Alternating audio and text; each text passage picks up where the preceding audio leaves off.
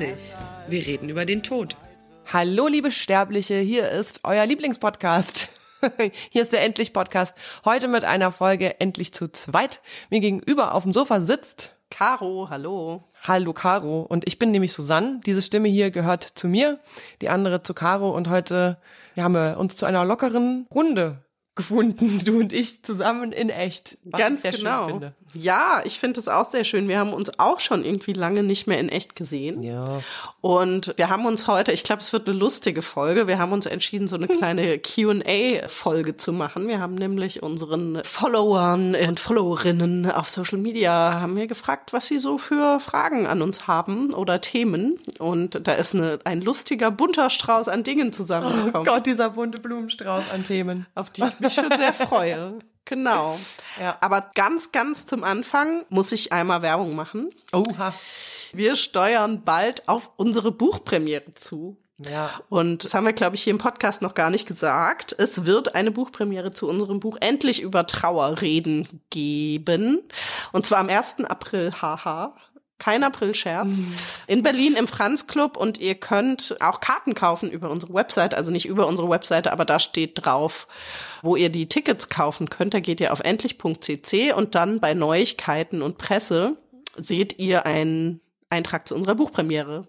Darauf freue ich mich schon. Und Mareike Kaiser wird moderieren und Jens Friebe macht musikalische Begleitung. Das wird super. Das ist unser popmusikalischer Begleiter, der Jens Friebe. Der hat auch ein popmusikalisches Zitat in unser Buch beigesteuert. Das stimmt. Es wird bestimmt ein lustiger Abend. Ein lustiger Abend über den Tod. Ich glaube auch. Das gibt's nicht nur in Wien jetzt. Ab jetzt machen wir das auch in Berlin. Genau.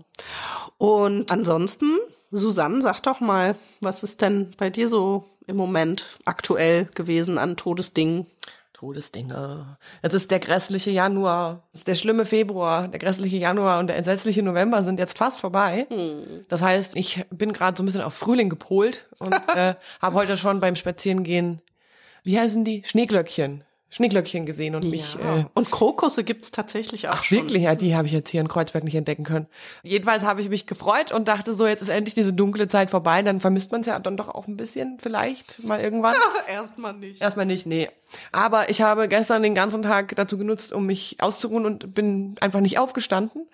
Das wird es dann bestimmt auch bald nicht mehr geben. Und habe mir im Bett liegend eine ganze Serie reingefahren.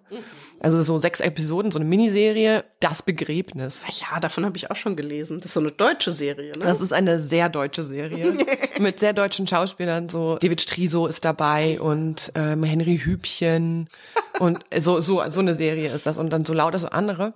Und ich habe es mir halt angeguckt und es ist so Impro. Schauspielerei. Du liebes bisschen. Ja, genau. Und nach der zweiten Folge habe ich gedacht, weiß nicht, kann jetzt auch abschalten. Dann habe ich aber weitergeguckt und es hat sich wirklich gelohnt. Ah ja. Also ich fand's, es geht weniger um das Begräbnis natürlich als um die ganze Familiengeschichte dahinter. Das ist so eine Ostfamilie. Da gibt's auch noch so Altlasten, die so Verrat mit Verrat zu tun haben, dass einer die Fluchtpläne von einem anderen verraten hat. Dadurch musste ein anderer ins Gefängnis, und es hat so diese ganzen Disruptionen. Und jede Folge sieht man halt aus einer Perspektive von einer Person, die an dieser Begräbnisfeier teilnimmt. Und das ist eine Familie, die eigentlich so eingesessen war, irgendwo in Norddeutschland, im Osten. Und dann hat sich der Vater irgendwann getrennt und sich eine Frau aus dem Westen genommen. Nein. Ja, und mit der hat er dann noch ein Kind gekriegt. Und also es ist, muss ich jetzt mal echt sagen, also ich finde deutsche Serien selten lustig. Und ich hatte ein bisschen Angst. Sie zu gucken. Aber ich finde, die haben das echt gut hingekriegt. Ach ja. Ja. Okay. Also ich weiß jetzt nicht, ich meine, es ist diese ganze Atmosphäre, das ist halt ein bisschen wie Tatort. Das geht auch nicht weg. Ich weiß auch nicht, was das für ein Gefühl ist. Sollen mal irgendwelche Cineasten dazu was sagen, warum sich das immer so anfühlt, als wäre es eine deutsche Serie? Das kann jetzt nicht nur an den Gesichtern liegen. Es sind auch irgendwie die Geräusche und so. Ich weiß nicht genau. Ja, wobei ich ja mal sagen muss, dass in Krisenzeiten und in schwierigen Zeiten und so gucke ich ja ganz viel, also das ist ja Ein Go-To-Place. Ja, und auch so, ich habe das Gefühl, meine Form von Resilienz irgendwie, also ich flüchte mich in diese Welt von Serien und Krimis, vor allem Krimis und Krimiserien, und ich kann dann immer nur deutsche Sachen gucken. Das ist ganz schräg. Weil die erwartbar sind. Ich weiß nicht, vielleicht, ich habe das Gefühl, weil es tatsächlich eine Welt ist, die mir irgendwie bekannt ist, weil es nicht zu viel von mir verlangt, weil es auch nicht irgendwie groß Intellektuelles sich in was anderes reinbegeben. Also ich weiß nicht genau, woran es liegt, aber ich muss dann immer deutsche Filme und Serien gucken und oft Krimis. Ist irgendwie schräg, ne? Also dann solltest du dir die auf jeden Fall irgendwie runterladen, weil für solche Momente ist die perfekt. Ja. Also wie gesagt, zu Todes- und Trauerkultur kann die jetzt nicht viel beitragen, dafür aber eben so zum deutschen Humor. Und auch vor allem auch das waren auch wahnsinnig viele ostdeutsche Schauspielerinnen, ich glaube fast alle. Weiß nicht, wie das mit der Wessi-Frau war und so. Und ich bin ja nun im Osten aufgewachsen und das haben die wirklich gut hingekriegt. Okay. Also auch so diese Gespräche zwischen den Generationen, wie die Leute da miteinander reden, wie die so miteinander umgehen, dass dann ständig irgendwo wurden Schnäpse getrunken. Und es war so ein bisschen, als wäre man im Theater tatsächlich. Also die sind halt immer von Raum zu Raum gegangen, irgendwo ist immer was Neues passiert. Und am Ende hat sich halt so ein ganzes Puzzle zusammengesetzt. Warum das immer unbedingt mit einem Happy End enden muss, verstehe ich nicht. Ich werde es nie verstehen. Mir sind ja radikale Enden ein bisschen lieber, muss ich sagen. Das wäre aber der einzige Punkt. Aber das hilft natürlich bei deiner Resilienzsache, weil man weiß halt dann einfach, das ist halt auch wieder erwartbar und am Ende hat man ein paar Tränchen verdrückt, ein bisschen gelacht. Dann ist aber auch wieder und dann gut. ist die Welt wieder in Ordnung. Ja. Hast du dich denn mit irgendwelchen Todeskulturgütern auseinandergesetzt in letzter Zeit? Gar nicht so richtig, ehrlich gesagt. Nee, kann ich nicht sagen. Ich habe weder Todesserien geguckt noch Todesbücher gelesen. Ich habe tatsächlich jetzt nach unserer endlich zu zweit Bücher-Spezialfolge noch so ein paar Bücher auf meiner Liste, die ich vorher nicht geschafft habe zu lesen. Aber gerade fröne ich irgendwie meiner Daniel Schreiber-Begeisterung. Das allein habe ich ja in der Folge endlich zu zweit vorgestellt und jetzt lese ich gerade zu Hause von ihm. Okay. Was auch, ich finde, gar nicht so leichte Kost ist, weil das so ans eigene, also es geht sehr, oder sagen wir, es geht mich irgendwie an, weil es natürlich auch viel darum geht, dass es heutzutage diese eine Form von Zuhause oder diese Form von Heimat, dieser Ort, wo man herkommt, wo die Familie lebt, wo man immer noch ist, wo man irgendwie sich zu Hause fühlt, nicht mehr gibt und was das eigentlich ist heutzutage, was einen zu Hause fühlen lässt. Und es geht natürlich auch darum, was man sozusagen als Kind gelernt hat, was eigentlich Sicherheit ist oder was einem Geborgenheit gegeben hat und ob man dieses Gefühl eigentlich gelernt hat in der Kindheit. Und das geht mich sehr an, weil ich das Gefühl habe, dass das was ist, was ich gar nicht so kenne und was ich vielleicht auch immer und irgendwo suche und was aber eigentlich gar nicht so richtig gestillt werden kann, weil es irgendwie in mir drin da so einen Mangel gibt. Aber das ist jetzt... Das ist aber auch ein spannendes Thema, muss ich sagen. Also es ist ein total spannendes Thema, auch wirklich sehr komplex und ich finde auch das ist echt eine Empfehlung. Ich bin jetzt noch nicht so weit gekommen, aber es geht auf jeden Fall wirklich so an die Wurzeln und die existenziellen Dinge. Genau, aber jetzt bin ich ein bisschen abgeschweift. Aber ich würde gerne was dazu sagen, weil ich finde das eigentlich eine total spannende Sache, weil ich mich damit auch viel auseinandergesetzt habe, eben auch vor allem wegen meiner Ostgeschichte, weil das ist ja dann wirklich so, dass so mit 10 Jahren irgendwie meine Heimat quasi aufgehört hat zu existieren. Ja. Dann ist auf einmal alles anders geworden und sieht halt auch alles anders aus jetzt und so. Und ich habe da auch lange mit gerungen und wusste nicht so richtig, warum zum Beispiel es mir so leicht fällt, an 2 Orten gleichzeitig zu wohnen. Das mache ich schon mein ganzes Leben lang. Ich habe immer noch irgendwo eine Ausweichsache und habe immer nicht alle Sachen an einem Ort. Aha. Und irgendwie führe ich das ja jetzt auch fort, indem ich auch noch in extremer Weise irgendwie von Wien nach Berlin pendle. Und es macht mich total froh. Man könnte es ja auch total anstrengend finden, und ich glaube, das hängt irgendwie damit zusammen. Ich habe dann irgendwann mal gedacht, dass bei mir wirklich eher Beziehungen so eine Art von Heimat geben. Und so Heimat ist auch ein bescheuertes Wort, möchte ich eigentlich auch lieber nicht sagen, aber von so zu Hause halt. Ja. Dass es so echt eher drauf ankommt, mit wem ich bin, wo. So. Ja, das finde ich ganz interessant, weil bei mir ist es eben genau das nicht. Also ich habe manchmal das Gefühl, dass ich eben in Beziehungen das suche, was ich irgendwie, ja, weiß ich auch nicht, nie so richtig gelernt habe oder so. So ein Gefühl von dazuzugehören und geborgen sein in einer Form von Gemeinschaft oder so. Und dass sich das dann, diese Beziehungen immer anders anfühlen, als ich mir das eigentlich vorstelle. Oh. Ne? Und dass dadurch diese Sehnsucht irgendwie nie gestillt wird. Das Ideal und das Real-Dings. Aber hat sich das irgendwie für dich geändert, seit du selbst Familie in die Welt eben nicht. hast? Okay. Das ist halt das Interessante. Ja. Also auch diese Familie, die ich da jetzt hab, also mir fällt es auch total schwer, das Familie zu nennen, weil es sich einfach anders anfühlt. Oh. Als du dachtest, dass es wird. Ja, genau. Also ich meine, das war ja auch nicht geplant, ne? Also auch diese Familie, so wie sie jetzt existiert, war ja nicht geplant. Dementsprechend habe ich mir vorher auch keine Gedanken darüber gemacht, wie sie sich anfühlen würde. Aber dieses Idealbild oder diese Vorstellung, was dieses Wort Familie in mir sozusagen erweckt, das, was wir da leben, fühlt sich einfach ganz anders an. Und das, ja, finde ich ganz interessant. Das ist echt interessant. Ja. Crazy. In der Familie ist immer ein großes Ding, glaube ich. Dieses Familie zu Hause, komplex. Ja, es ist ein großer. Ja. Ja. Manchmal habe ich auch das Gefühl, dass es einfacher ist, wenn die alle schon tot sind.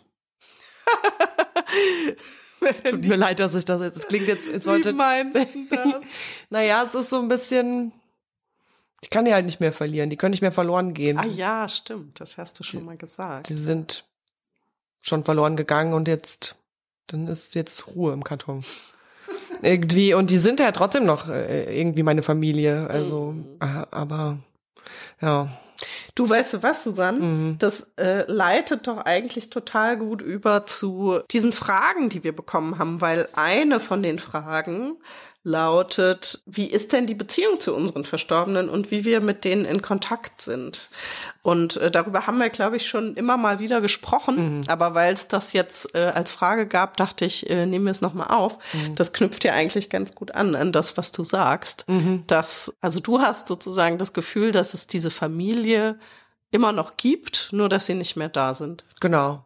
Ja, ganz genau so. Also ich meine, wenn man aufwächst irgendwo in einem Beziehungsgefüge, nennen wir es jetzt mal Familie, dann prägt einen das ja total. Also du übernimmst ja nicht nur das genetische Material im Zweifel, manchmal auch nicht, aber eben auch den ganzen Habitus, deine ganzen Erinnerungsstrukturen, wie dein Gehirn sich aufbaut und so. Das hat ja wahnsinnig viel mit diesen Leuten zu tun, mit denen du dazu zusammen bist, wenn du halt ein kleines Kind bist und größer wirst.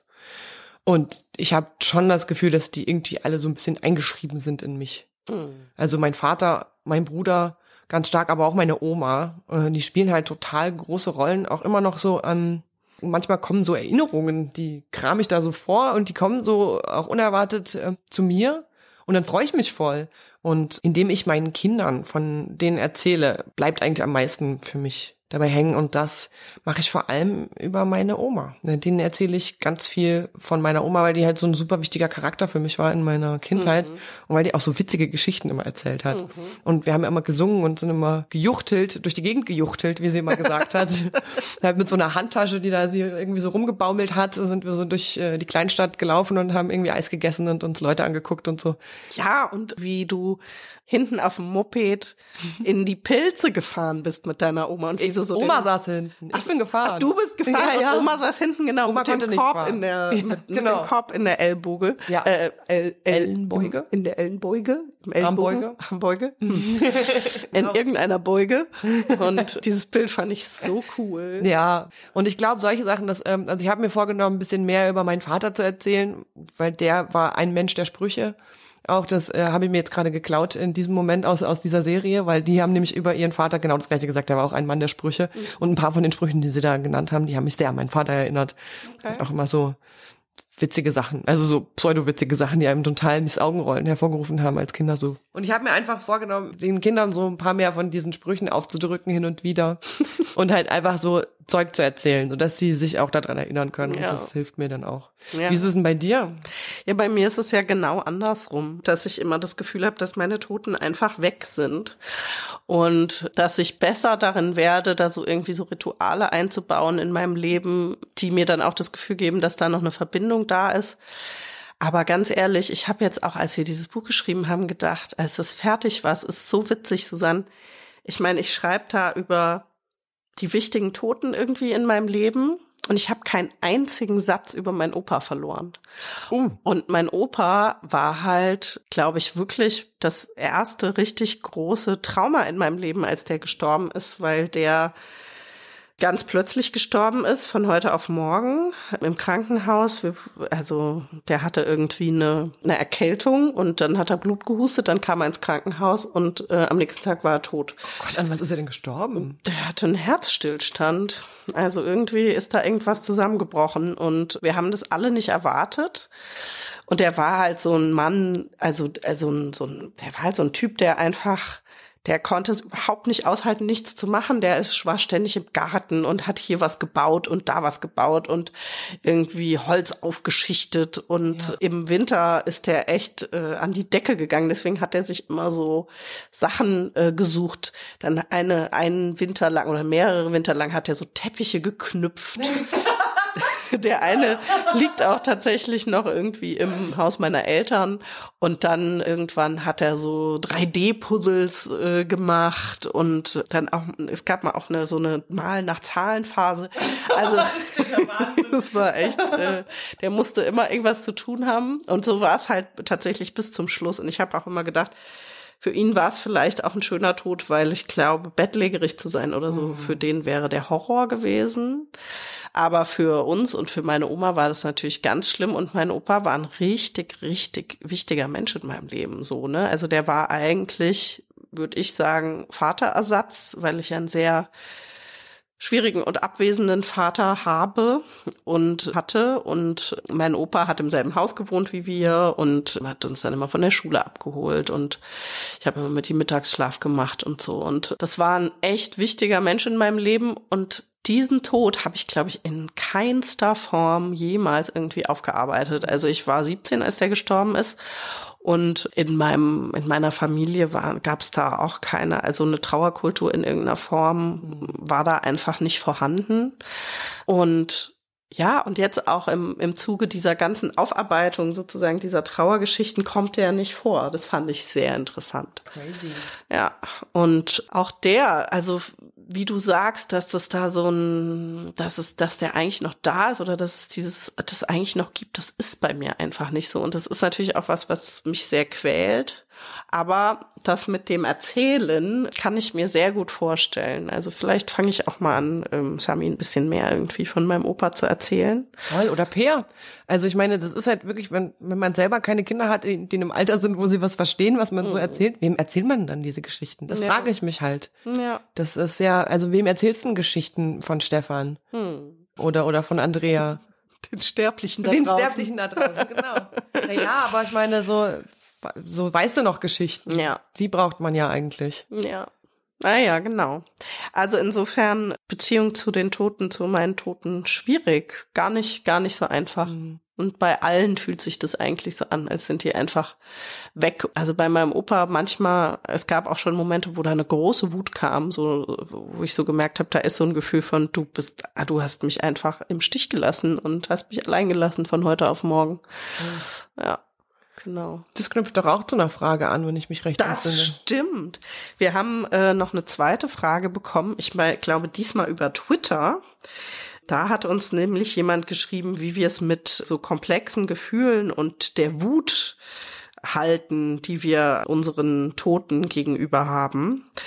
Genau, also auch gerade in Bezug auf Kinder. Ich lese mal vor. Welches Bild der Verstorbenen möchtet ihr euren Kindern vermitteln? Hier mein Bezug. Mein Vater ist schon relativ alt, über 80, meine Kinder sehr klein. Ich liebe meinen Vater, meine Kinder auch, aber ich weiß auch Dinge über ihn aus der Ehe meiner Eltern, die ich schwierig finde und die mich belasten. In nicht ferner Zukunft wird er nicht mehr leben und es wird meine Aufgabe sein, das Gedächtnis an ihn bei meinen Kindern zu erhalten. Was sage ich ihnen über ihn, wenn alles, was sie mit ihm erleben, positiv ist? Mache ich ihr Bild von ihm vollständig oder stülpe ich ihnen damit meine Konflikte mit ihm über, die nicht ihre sind? Wie geht ihr mit diesen komplexen Erinnerungen um? Ja, naja, also komplexe Erinnerungen, gerade so was Familienzeug betrifft, kenne ich gut. Und ich habe ja auch lange damit gehadert, zum Beispiel meinen Kindern zu sagen, woran eigentlich mein Vater gestorben ist. Wie hast du das dann im Endeffekt gelöst? Das hat dann mein Bruder für uns gelöst, denn in dem Fall, als er sich das Leben genommen hat, habe ich das einfach in einem Abwasch. Musstest du ja dann irgendwie, ne? Genau. Und vorher habe ich halt gesagt, dass er krank war und daran gestorben ist. Und wenn sie gefragt haben, ja auch genau, ne? Ja. Wenn sie gefragt haben, was er denn hatte, habe ich halt gesagt, er war so traurig. So. Also, und ich glaube auch wirklich, dass viel davon abhängt, wie groß die Kinder sind. Wie alt waren denn deine Kinder, als das mit deinem Bruder passiert ist? Da war, mein kleines Kind war 9 und das große 12.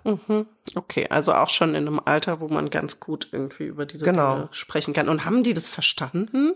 Ja, also die haben das schon verstanden und ich habe halt wirklich, also versucht, die nicht zu überladen mit irgendwas, sondern sie haben gefragt und ich habe eine klare Antwort gegeben, habe gesagt, er hat sich das Leben genommen und habe halt gewartet, ob da noch was kommt. Ja. Und ich glaube, also mich selber haben sie es dann nicht mehr gefragt. Ich glaube, die sind dann ausgewichen auf ihren Vater und haben den dann Sachen gefragt, die sie dann noch wissen wollten. Ja. Weil sie, ich glaube, auch das Gefühl hatten, das geht mit mir gerade nicht, was auch stimmte. Ja. So. Was ja auch okay ist. Genau. Also ich würde das wirklich mit Kindern davon abhängig machen, wie viel erstens die schon verstehen können und wie viel sie auch wissen wollen. Ja. Das kriegt man eigentlich, wenn man Kinder gut kennt, dann weiß man, ob die da jetzt gerade noch weiterreden wollen oder ob ihnen das jetzt erstmal reicht und sie was anderes machen wollen. Ja, und ich glaube auch, also ich habe da mit meiner Therapeutin auch viel drüber gesprochen, als ich schwanger war und so, weil ich das auch nicht so ein einfaches Thema finde, weil eben ich habe auch eine komplizierte Beziehung zu meinem Vater, auch eine Beziehung, wo ich nicht so frei bin, weil, also wenn es nach mir ginge, weiß ich überhaupt nicht, ob ich eigentlich Kontakt zu meinem Vater haben wollen würde. Aber dadurch, dass der irgendwie immer noch halt Teil meiner Familie ist und der da so mittendrin sitzt, geht das gar nicht so richtig, weil ich zum Rest meiner Familie möchte ich durchaus Kontakt haben. Und da habe ich mit meiner Therapeutin auch darüber gesprochen, dass ich das irgendwie schwierig finde, wenn ich jetzt ein Kind kriege und wie mache ich das und so. Und die hat mir ganz klar geraten, die sagte, so Kinder haben ihr ganz eigenes Verhältnis zu den Großeltern. Und oftmals ist das ein komplett anderes als das, was die Kinder zu ihren Eltern haben. Und eben, dass auch die Großeltern, also ne, im Speziellen der Großvater irgendwie dem Kind gegenüber ein komplett anderer Großvater oft ist, als er mir gegenüber ein Vater war. Ja, so. Ja, genau.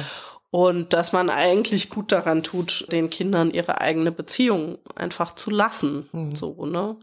Also ich glaube auch nicht, dass man da, also wie du auch sagst, je nachdem auch wie alt die sind und so, also gerade wenn es noch kleinere Kinder sind, würde ich sagen, warum? Ne? Also ich meine, das ist deine Geschichte irgendwie mit dem Vater und die sollen erstmal irgendwie ihre eigene Beziehung aufbauen und gucken. Ja, und ich finde auch, man ist ja in keiner Weise irgendwie der Wahrheit verpflichtet, was so Familienanekdoten angeht. Also wirklich nicht. Die darf man sich ausschmücken und so schön machen, wie sie halt gut tun. Für alle. Nee, wirklich, das ist total wichtig. Da ist man, man muss nicht irgendeinem objektiven Wahrheitsding entsprechen. Wenn es dann irgendwann mal raus will, dann, wenn die Kinder groß genug sind und danach fragen, dann kann man es immer noch besprechen. Ich glaube auch, dass das je nachdem, wie alt die sind und wenn die älter werden und so, kommen solche Themen vielleicht automatisch irgendwann mal auf den Tisch, ne? Aber, also ich glaube auch nicht, dass man da sozusagen aus so einem, also weil man will, dass das Bild komplett ist oder so, dass man da verpflichtet ist, irgendwie also ich glaube eher, dass man die Kinder damit überfordert, weil man ja selbst oft auch noch viele ungelöste Dinge hat, ne, dem bei solchen Beziehungen, und das dann den Kindern noch überzuhelfen, ist irgendwie, glaube ich, schwierig. Und es kann echt schön sein, so Geschichten zu erzählen über Leute, die man mochte. Also, und wenn sie, oder die Twitter-Person, die uns da geschrieben hat, wenn sie ihren Vater mochte, dann ist es schön, über den zu sprechen mit Leuten, die es interessiert. Ja. Ja. Und dann muss man sich so schön wie möglich machen. Das ist meine Antwort darauf. Ja, als ich diese Frage gelesen habe, dachte ich so, naja, interessant wird's ja auch, wenn der in absehbarer Zeit stirbt und das so eine komplexe Beziehung war, ne? Einerseits liebt man den und andererseits gibt's da viele Dinge, die man extrem schwierig findet, Das wird wahrscheinlich nochmal eine ganz schön schwierige Geschichte werden, wenn er dann auch tatsächlich stirbt, weil ambivalente Beziehungen die Trauer sehr erschweren, ne? Weil man da dann eben Dinge aufarbeiten muss, die auch im Leben ungelöst geblieben sind und die man im Zweifelsfall nicht mehr lösen kann oder nur noch mit sich lösen kann. Und dass da wahrscheinlich nochmal ein ganz schöner Berg auch dazukommt. Ja. So. Was gibt's denn noch so für Fragen? Sehr interessant, was die Community da so... Ja, oder? Ich finde auch.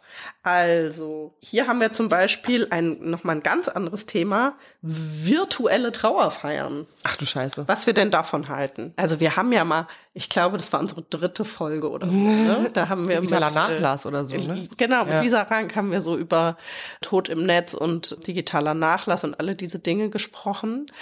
Also mir ist das jetzt immer mal wieder begegnet halt im Hinblick auf Corona, ne? Weil in der Corona-Zeit, als auch die Beschränkungen noch ein bisschen, also ich glaube, im Moment ist es nicht mehr so krass, ich bin mir aber nicht ganz sicher. Aber als da die Beschränkungen so stark waren, haben ja wirklich ganz viele BestatterInnen zum Beispiel angefangen, sich technisch aufzurüsten und Trauerfeiern einfach zu streamen, damit Leute dabei sein konnten, wenigstens virtuell, die irgendwie nicht vor Ort sein durften. Also ich muss sagen, ganz persönlich schrecke ich immer ein bisschen davor zurück, weil ich halt immer denke, das kann einfach den persönlichen Kontakt und körperliche Nähe und so weiter überhaupt nicht ersetzen. Aber wenn es nichts anderes gibt, glaube ich halt, dass es total wichtig ist, das irgendwie zu machen und überhaupt irgendwas zu haben, weil ich glaube, das Schwierigste ist, wenn da so eine Leerstelle ist und wenn man an so einem wichtigen Ritual wie irgendwie Beerdigung und Trauerfeier schon persönlich nicht da sein darf, dass man es zumindest in irgendeiner anderen Form machen kann. Das finde ich schon gut. Ja, einem Freund von mir ist das ja passiert. Der kommt ursprünglich aus Neuseeland und sein bester Freund ist gestorben, während Corona ihn noch gewütet hat. Also der ist auch nicht an Corona gestorben, sondern an was anderem. Und das war halt nicht möglich für den zurückzufahren, weil die Quarantäne- und Einreisebestimmungen halt so krass waren. Und das Bestattungsinstitut hat es nicht so richtig auf die Reihe gekriegt, das zu streamen, aber das hat dann ein Freund übernommen. Der hat halt einfach so einen WhatsApp-Call gemacht und laufen lassen. Ach krass, okay. Während der ganzen Zeremonie. Und dann, ich glaube, wie war denn das? Dann hat er, glaube ich, noch was geschrieben, was auf den Sarg drauf geschrieben werden sollte, weil die haben den angemalt. Und dann haben sie im Namen von meinem Freund eben da was auf den Sarg drauf geschrieben. Und dann hat, glaube ich, der Freund, der den WhatsApp-Call laufen lassen hat, ist damit auch nach vorne gelaufen und hat das der Trauergemeinde noch erzählt, dass halt jetzt noch ein trauernder Freund am Telefon ist und hat Grüße ausgerichtet und so. Oh, ich möchte sofort anfangen zu weinen. Ja, Scheiße. und ich denke, weißt du, was ich mir so am allerschlimmsten daran vorstelle, ist, dass man dann alleine zu Hause sitzt. Also ich glaube, man muss wirklich aufpassen, dass man, weil das ist was man sich zumutet und vielleicht muss man echt aufpassen, dass jemand da ist oder so. Oder dass man irgendeinen Rausgehplan oder jemanden anrufen kann oder so. Aber wenn man dann... Dass die Leere danach irgendwie aufgefangen oder, wird. Ne? das stimmt, das ist ja schon, wenn man traurig ist und Serien schaut und das dann den Fernseher ausschaltet oder das Laptop zuklappt, das ist doch auch schon so ein schreckliches Loch, was dann da so auf einen wartet. Und das stelle ich mir echt schlimm vor. Das stimmt, das wird halt wirklich auch in Real Life dann, also nicht umsonst ja aufgefangen durch irgendwie Leichenschmaus, Genau. Oder so. Und Schnapse, wo es dann halt mal noch einen Schnapsi hier gibt und einen Schnapsi da und so. Und Leute, die einen umarmen und irgendwie halt Oxytocin so, ne? Also, ich glaube ich finde es eigentlich auch super, dass es möglich ist. Aber ja, da würde ich echt aufpassen, wenn es einen... Ja, also auch da einfach, dass man irgendwie das präsent hat, ne, dass das halt einfach Sachen sind, die wollen irgendwie geplant sein und die wollen irgendwie gut eingebettet sein, so, genau. Ne, und integriert. Aber grundsätzlich, ich finde das also gerade das, was du sagst, das ist jetzt in Zeiten von Corona eben auch passiert, dass so ganz viele kreative Wege gefunden wurden, eben entweder, dass Leute noch was geschickt haben, was dann mit in den Sarg gelegt wird, oder wie du sagst, dass dann irgendwie was auf den Sarg draufgeschrieben wird, dass Fotos gemacht werden, was ja oft immer noch so ein bisschen, jetzt machen wir Fotos irgendwie von einem Toten oder machen wir Fotos von der Trauerfeier oder so. Nee, machen. Ja, absolut. Und einfach, dass man irgendwie was in der Hand hat oder irgendwie das Gefühl hat, mehr dabei gewesen zu sein und dass da nicht diese komische Leerstelle bleibt.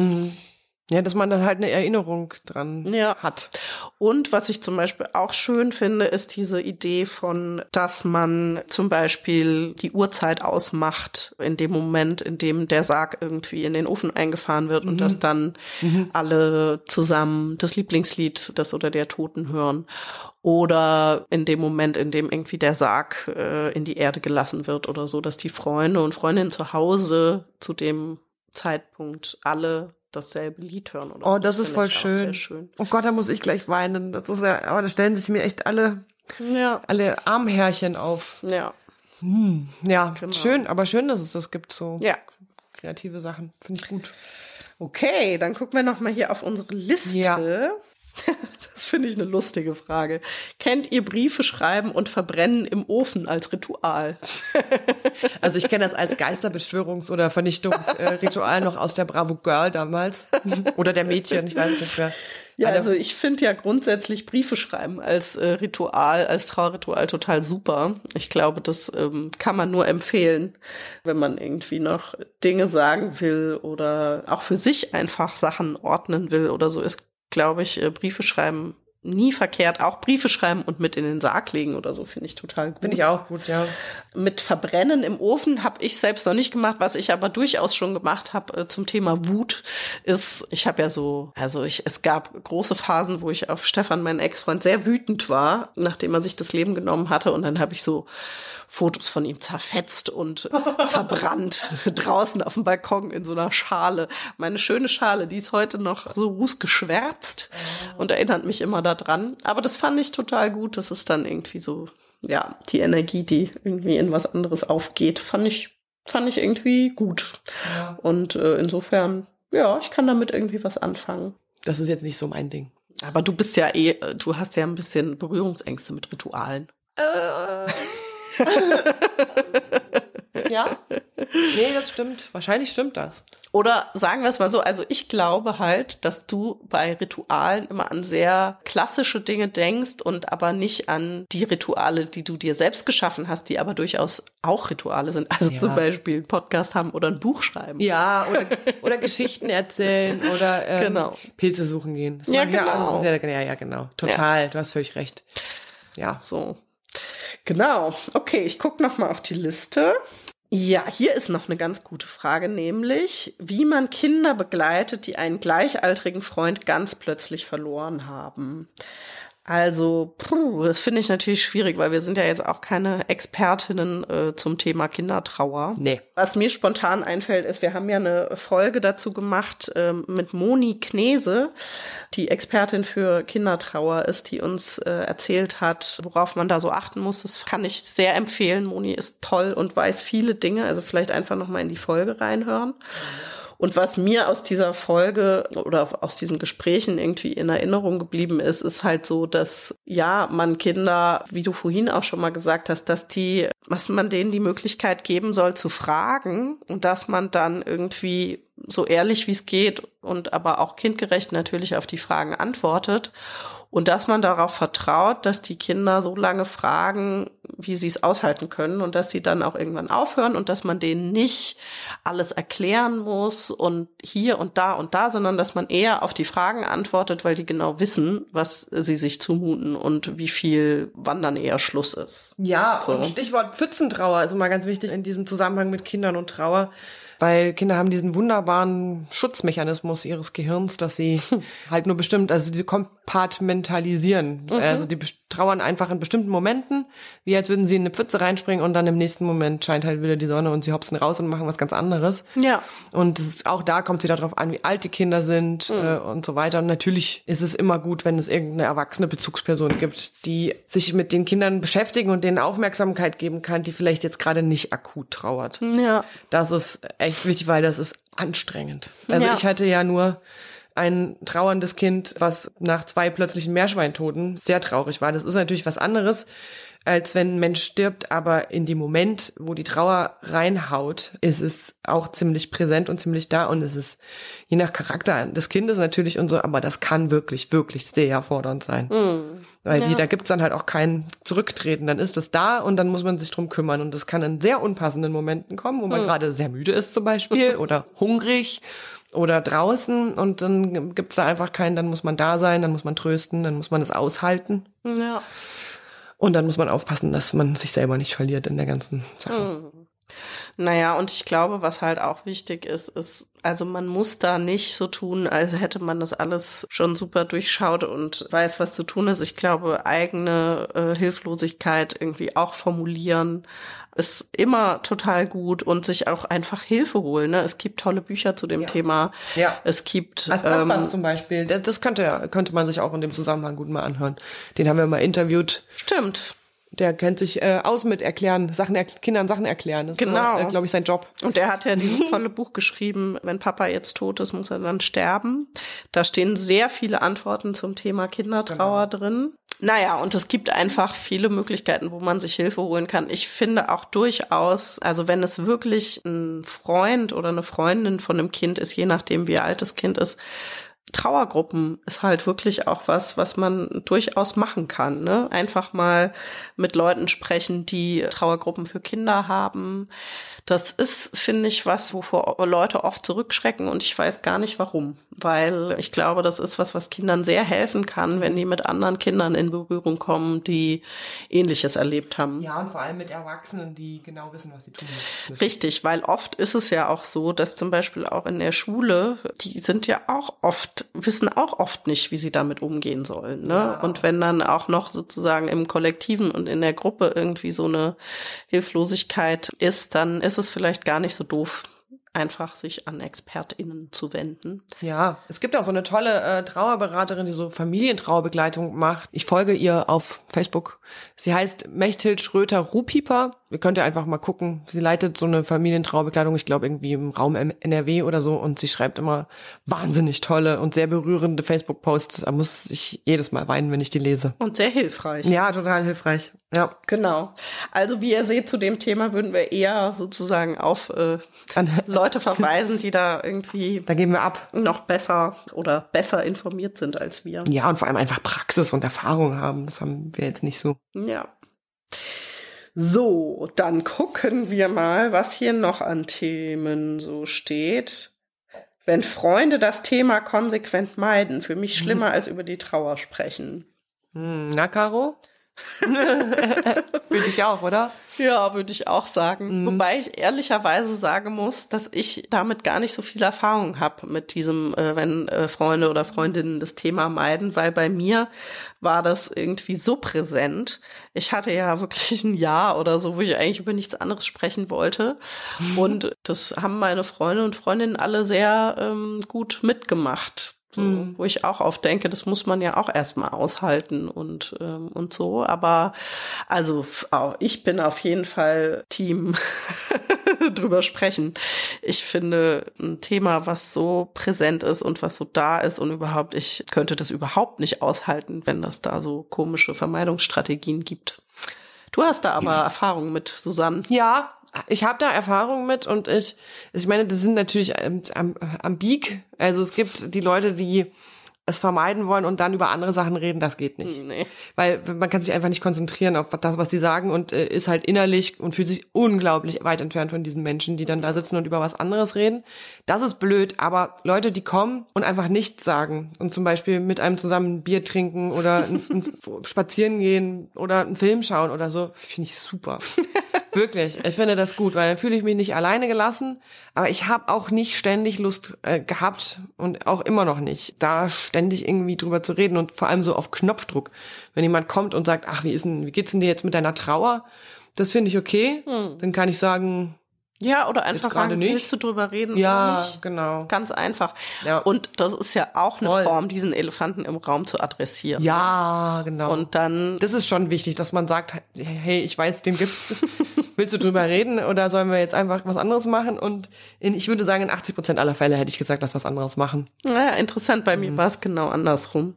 Also ich hatte überhaupt kein Interesse an irgendeinem anderen Thema, weil ich das halt für mich selbst so krass irgendwie aufarbeiten musste.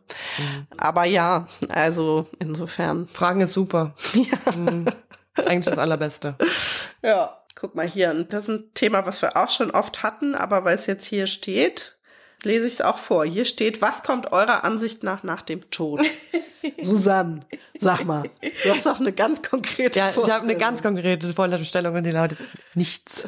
Einfach nichts. Aber ich möchte mal Leben sagen, ist vorbei danach. Obwohl Susanne das glaubt, möchte sie unbedingt ein Buch und ihre Zigaretten mit in den Sarg gelegt bekommen, weil man weiß ja nie. Naja, das ist ja auch so ein bisschen, meine Persona aufrecht zu erhalten, um auch im Momente des zum letzten Mal angeschaut werdens noch ich sein zu können. Ja. Nicht, dass die mich dann in ein Blümchenkleid stecken oder so. Das würde ich schon schlimm finden. Ja, das wäre ja auch also das will man nicht. Nee, genau. Nee. Und ich glaube, es ist eher so ein bisschen sowas. Aber ich stelle mir jetzt nicht vor, dass ich dann mir eine Zigarette drehe, während ich warte, bis ich in den Ofen geschoben werde oder eingebuddelt oder so. Aber ich glaube, also jetzt macht mich der Gedanke einfach froh, dass ich das dabei habe. Ja. Vielleicht habe ich dann auch aufgehört zu rauchen und dann möchte ich das sowieso nicht mehr. Aber in dem Moment, als ich diesen Gedanken hatte, kam das mir gut vor. Ja. Ja. Ja, und du bist ja da eher so eine Agnostikerin in dieser Geschichte. Ich bin die Agnostikerin in dieser Runde. Ja, genau. Also ich finde die Vorstellung sehr schön, nicht zu wissen, was da kommt. Und mich einfach in diesem Raum weiterhin aufzuhalten. Und ich sage ja immer, ich finde beides gleichermaßen unwahrscheinlich. Also ich finde es völlig unwahrscheinlich, dass wir irgendwie unseren letzten Atemzug tun und da nichts mehr kommt. Und ich finde es genauso unwahrscheinlich, dass danach irgendwas kommt, was wir nicht wissen. Deswegen, also deine gefühlte Unwahrscheinlichkeit. Weil ich meine, es gibt ja auch Wissenschaft. Ja, aber Susanne, auch die Wissenschaft, kann ja auch nicht sagen, was ist oder was nicht ist. Weil dass das Bewusstsein da nicht mehr existiert, kann sie, glaube ich, sagen. Ja, aber ob unser Bewusstsein in irgendwas anderes übergeht oder nicht, das kann man nicht sagen. Niemand hat jemals den Beweis erbracht, dass es das nicht gibt. Also ja, aber einen Gottesbeweis hat auch nie jemand. Ja, genau. Verstehe. Ja, also diese Argumentationsweise, ich finde sie etwas dubios. Ich weiß nicht genau, weil das ist einfach nicht gleich wahrscheinlich, aber wahrscheinlich reden wir da von einer anderen Wahrscheinlichkeit, weil es ist ja so eine gefühlte. Ja, also ich glaube, mir geht es auch, also ich finde es auch einfach langweilig, tatsächlich. Also darüber nachzudenken. Ich finde langweilig so zu denken, ach, die Wissenschaft und natürlich ist da nichts und so. Ich finde es viel spannender zu denken, ja, who knows? Dir ist es einfach eine zu langweilige Antwort. Ja. Jetzt komme ich der Sache mal langsam näher. Das kann ich gut verstehen. Aber ich finde die gar nicht so langweilig, weil es ist doch mega, ich meine, es ist auch super krass irgendwie, so wie in so ein schwarzes Loch reinzuspringen, dann halt nichts. Ja, ja. Aber es ist so, nee, mir ist es zu fantasielos irgendwie. Mhm. So. Und ich mag wirklich diesen Zustand. Also ich bin eben auch überhaupt nicht die sich das Paradies ausmalt oder dass wir dann im Himmel sitzen oder was auch immer. Aber ich mag diesen Zustand von, ich weiß es einfach nicht und ich muss mir dazu keine Meinung bilden. Ich finde das total schön. Das ist auf jeden Fall die interessantere Antwort wahrscheinlich. Ja. Und ich kann halt beides verstehen. Also ich kann verstehen, warum man glauben will, dass irgendwas kommt oder dass wir in irgendeine andere Form von irgendwas übergehen, was wir uns alle überhaupt nicht vorstellen können. Und ich kann aber auch verstehen, warum man sagt, das ist doch alles totaler Bullshit, natürlich kommt da nix. Und ich mag das genau auf der Grenze dazwischen zu stehen. Du möchtest diesen Raum nicht verlassen, hast du vorhin gesagt. Ja, genau. Ja, das verstehe ich. Okay, ja. Aber das klingt, Wir könnten da jetzt noch den ganzen Abend damit verbringen, dass ich dann doch wieder ja, aber und dann sagst du wieder ja, aber. Und ich glaube, wir müssen einfach das so lassen. Das ist halt so. Ja. Also für dich ist es so gut und für mich ist es so gut. Ich finde es wirklich gut an nichts. Übrigens, ich habe da auch wirklich gar keine Angst davor, dass das so ist, sondern ich finde das total beruhigend. Das wird mir ja oft unterstellt, das ist ja so so eine traurige Aussicht wäre und es wäre ja so hoffnungslos und so. Und dann denke ich mir mal, finde ich überhaupt nicht, weil auf diese Art und Weise konzentriert man sich halt auf das, was ist. Ich gehe ja auch rückwärts auf mein Grab zu und nicht vorwärts. Also mir ist das wirklich, ich weiß, da kommt nichts, deswegen gucke ich da überhaupt nicht hin.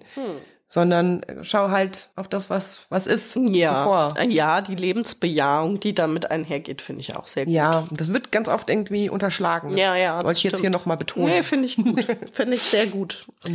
Und ich glaube, damit kommen wir auch schon zur letzten Frage. Oder also wir haben jetzt nicht alle Fragen beantwortet, die uns geschickt wurden, aber wir haben jetzt einfach hier so eine kleine bunte Mischung irgendwie gemacht. Ihr könnt uns ja immer noch mal welche schicken, wir können schauen, ob wir die in die nächsten Folgen mit einbauen. Ja, also ihr könnt uns zwischendrin sowieso immer, also wenn ihr Fragen oder Themen habt, zögert nicht über Social Media uns zu kontaktieren. Wir freuen uns immer darüber. Total. Und die letzte Frage wäre dann, habt ihr auch mal genug vom Thema Tod?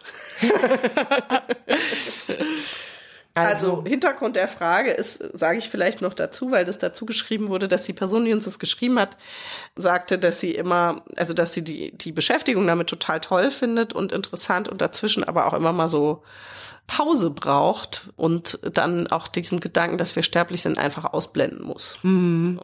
Nee, das ist bei mir nicht so. Also ich brauche manchmal Pause von meinen eigenen Trauererfahrungen zu erzählen. Das kann ich nicht andauernd machen, da habe ich auch nicht so Lust zu. Es ist gut, dass du gerade ein Buch über Trauer geschrieben hast. Ja, ganz dann wirst super, du dann gar nicht davon erzählen müssen. Ja, also das kann ich mir vorstellen. Aber so sich mit Tod und Endlichkeit und diesen ganzen Wirrnissen der der Zustände des Geistes zu beschäftigen, das wird mir, glaube ich, nicht langweilig. Das finde ich sehr interessant. Auch alle Bücher, die dazu erscheinen, bestelle ich mir und verschlinge ich. Und halt schon seit ganz schön langer Zeit, ne? Also ich muss sagen, mich erstaunt das immer wieder. Ich meine, unser Podcast ist jetzt mehr als 4 Jahre alt, Susanne, möchte ich mal sagen. Und wir haben ja am Anfang mal gedacht, ach lustig, machen wir mal gucken, wann es sich irgendwie ausgeredet hat über den Tod. Und es ist unerschöpflich, dieses Thema. Und auch für uns irgendwie unerschöpflich. Ne? Ja, es kommt immer wieder was Neues dazu. Es kommt irgendwie wieder was Neues dazu. Und ich muss sagen, bei mir ist es bisher auch so, also ich hab voll Bock weiterhin. Es ist tatsächlich ein Thema, was ich total spannend finde und wo ich keine Pause von brauche.